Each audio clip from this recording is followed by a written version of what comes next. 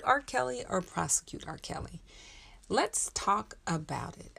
Initially, I didn't want to talk about it, so hear my story about why I actually decided to watch the docuseries and what I was fearful of.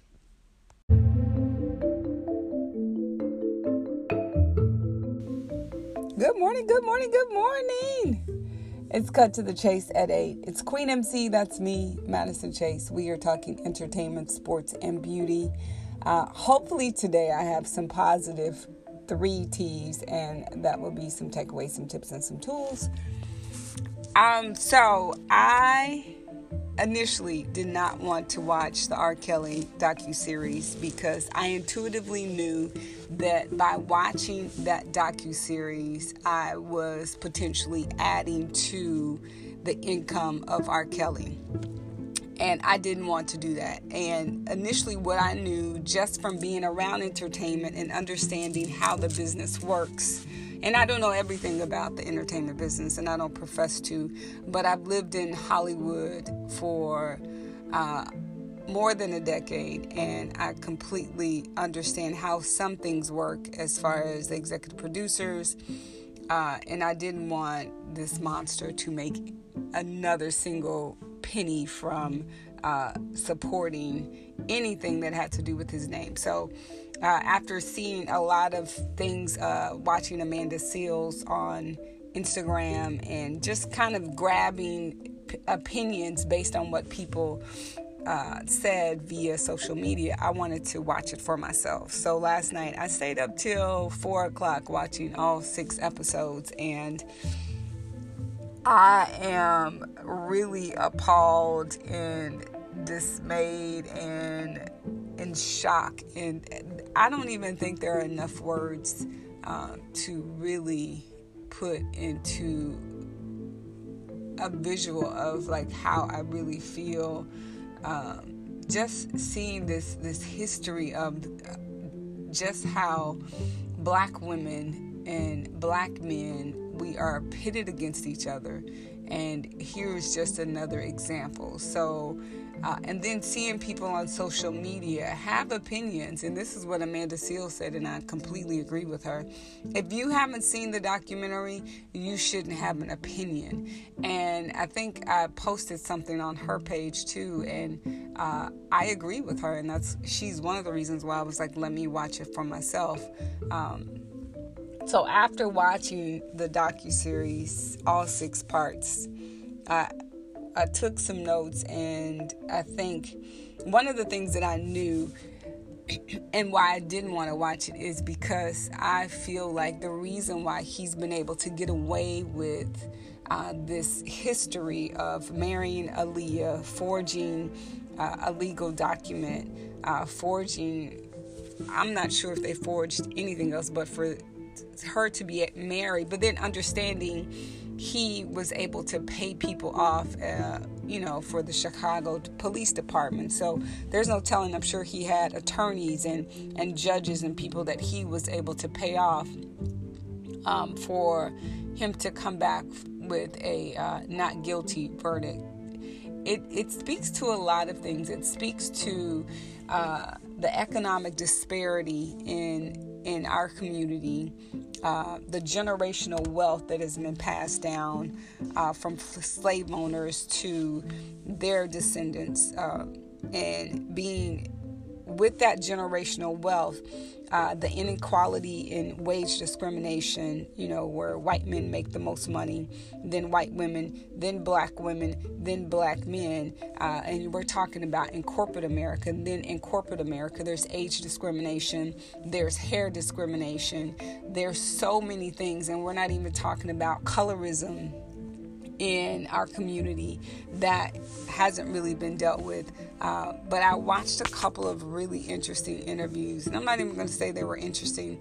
They were painful to watch because initially when watching the first episode, I was a little taken aback because I felt a little like the justification for R. Kelly's crimes and his sex trafficking and his slavery. Like, he literally treated the brainwashing, like he was a modern day pimp, and just some of the things in our culture that we tend to make fun of. And I know Dave Chappelle, and I mentioned in my previous podcast that Dave Chappelle kind of did a skit. But I think sometimes it's so easy for people who are in entertainment, who are no longer a part of a community that is so riddled with economic disparity, education disparity, when you're no longer a part of that community, and I'm not a part of that community, but I still have empathy for it because these people look like me. And I think it's so easy for people who don't live a life. And then I think I put on someone else's page, I was like, if you're not African American and you don't live in the United States, you don't have a right to have an opinion when it comes to discrimination in this country, when it comes to other injustices in this country perpetuated against people of color. I watched a little bit of the Selena story and how her dad talked about Selena, the singer, whose dad actually talked about how hard it was to be a Mexican American in this country, and then to go to Mexico when she first sang, and just kind of having that correlation. And I think when it comes to people of color, we have been so damaged by what has happened to us, and it's still happening. And so to get on social media and to hear men, African American men, say the girls, like blaming the victim instead of wanting to protect. And then I think if you don't have children, I don't have children yet, but the empathy that is so lacking in social media, and just the desensitizing. And I feel like that's what's happening in social media, in the news, and the constant bombarding of these negative images of African Americans being prosecuted, African Americans being discriminated against, African Americans, the young girl at McDonald's, Yasmin, who fought. Like, if anyone could look at that and not see that this has been a trend, that we are slowly becoming so less sensitive. And that was kind of one of the other reasons why I didn't want to watch the documentary, because I'm like, what happens next? But in watching the documentary, seeing the Me Too founder, Tawana, who basically spoke to, and then another young lady who started the Mute R. Kelly hashtag, and just the fight that they've been fighting to mute him, because essentially he was a powerhouse. And when I talked about the economic disparity in our community, I think people don't look at that as the reason why it's so easy for people to put celebrities. So we're not even just talking about musicians, because I know a couple of people, actors, who have had sexual discrimination or sexual molestation suits against them, where they're sexual predators too, but because they're on a really great show or because they're executive producers. So I just really think it is an abuse of power and money, and don't have power and money and the potential to make other people money, then it does become this cycle of, I have power and I could exert my power. And so also in that bubble is men who cheat on their wives. So just because you're married, so all of those things, I feel like it's such it's hard to extrapolate this one thing and say, let's blame the victim. And that's what I'm seeing on social media, which is even more painful, to see African American men blame these young girls. And I challenged one person on social media to basically speak out. So I don't know if men are deflecting, and that's essentially what I feel like a lot of men are doing who are supporting him, they're deflecting, and that part is sad. And I did watch a couple of videos. One was a video of an interview with Kelly, who is R. Kelly's younger brother, and then his sister Teresa. So there's 4 siblings: Teresa, Bruce, and then Carrie, and then R. Kelly is the youngest. No, I'm sorry, R. Kelly is third. So it's Teresa, Bruce, then R. Kelly, and then Carrie is the younger brother. And in this video, he has an very emotional interview about how his sister is the one who would basically keep them trapped in the house, who would punish them, and essentially molested them, him and R. Kelly. And so I think when I watched the first episode, that's kind of what I got the initial feeling, was that yes, he had a hard life. Yes, his parents, they lived in the projects. His mom was a single mother. He couldn't read. He was teased. They moved out of the projects. Things got worse. He was molested by 7 by adults in his family. So I guess they kind of alluded to it.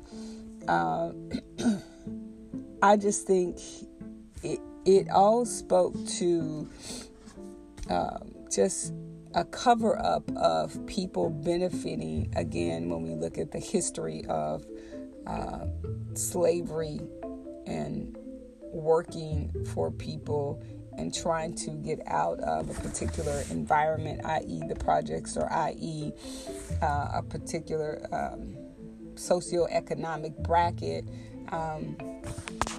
People say it all the time, the crabs in a bucket, but what does that really look like? Does it look like you working for someone because you need a job, or you doing business? So the reason why I didn't want to watch the documentary, because I felt like, what's going to be the next conversation? Do people really care enough to do something about it? Like, are we checking people in our families who we know are predators, who are pedophiles, who are preying on young girls? And why are young black girls and black women so disposable? And I think it dates back to history, where black women haven't been protected. And here's just another example of how we are disposable. And so I think my reasoning for not wanting to watch it was, what's the next trending topic and what's going to be done about it? Because now that R. Kelly, I understand that his publicists, his lawyers, his assistants, they've all have quit. His daughter, Jaya, I saw another video. I'm not sure how old she is, but I know she wants to change her name and live her life as a boy. And we're not even taking on that agenda or having that conversation about transgender. But you saw in the docuseries how the young lady Dominique, whose mother basically was able to get her daughter out of the cult, which is essentially what R. Kelly has, and some of the stories that some of the victims and some of the survivors are sharing. But essentially, if he was molested by his family member, is it possible that his daughter could have been molested by someone in her family as well? Because now she doesn't want to live her life as a boy. And the fact that R. Kelly basically had this young lady that was in this sex cult, in his sex trafficking, pedophile cult ring, he made her dress like a little boy. So I don't know what that is. There's just so many. But this guy said, is that karma? Is it a generational curse? And I don't believe in generational curses. I believe in people's actions not being checked and not being held accountable. And that's essentially what R. Kelly has not been held accountable. But on a high note, Governor Bill Haslam grants Cyntoia Brown clemency. So that is, but after how long? And, people are still talking about JonBenet Ramsey. But these young ladies now have a name, Javante Cunningham, Lisa Van Allen, Andrea Kelly, Geronda Pace, Dominique Gardner, Jocelyn Savage, who I understand is still a part of this cult.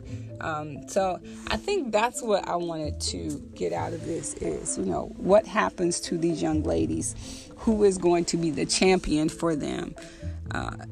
And can the conversation from mute R. Kelly be prosecute R. Kelly? Like, he needs to be prosecuted. Anyone who helped him get young girls, people in the police department that helped him, judges, attorneys, like, there needs to be a sting operation to take anyone who was involved. Like, it's beyond reproach, and I think it's sad that this is still a conversation after almost a decade of him abusing women. But it makes sense. It's very similar to if people are profiting and making money, no one wants to. We don't care if it's blood money. We don't care if it's dirty money. Some people don't care, and it's the same thing in, our families. It's the same thing in the entertainment business, not just music. I know that there have been 2 times that I've actually have been in the presence of R. Kelly, and the first time, a friend of mine that worked with him, I went to meet him, and then the second time I went to a birthday party, and this person, I think R. Kelly showed up, and I couldn't believe, I was like, I can't believe that, I was amazed, because the person who he was friends with also has a daughter, and so, it was a lot of things that I couldn't believe, and I still can't believe that people are finding a way to blame the victims. And a lot of it is, a lot of the people that are blaming the victims are African American men. And it just makes me think of the Willie Lynch letter. If it's real or if it's fake, it makes me think of that, how we continually are pitted against each other on so many levels, and this is just another example. So it's cut to the chase at 8 with Queen MC. That's me, Madison Chase, and we are talking entertainment, sports, and beauty, and we are talking surviving R. Kelly, which I think it should be definitely mute R. Kelly. I'm glad that that's a trending hashtag, and I'm glad that a lot of celebrities are stepping up, but I wish it would have happened much sooner.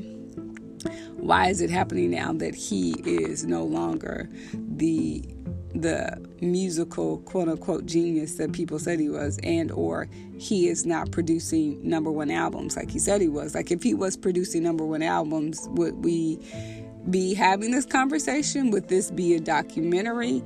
I'm glad that the momentum is growing, that people are having this conversation, and that the survivors now have a voice.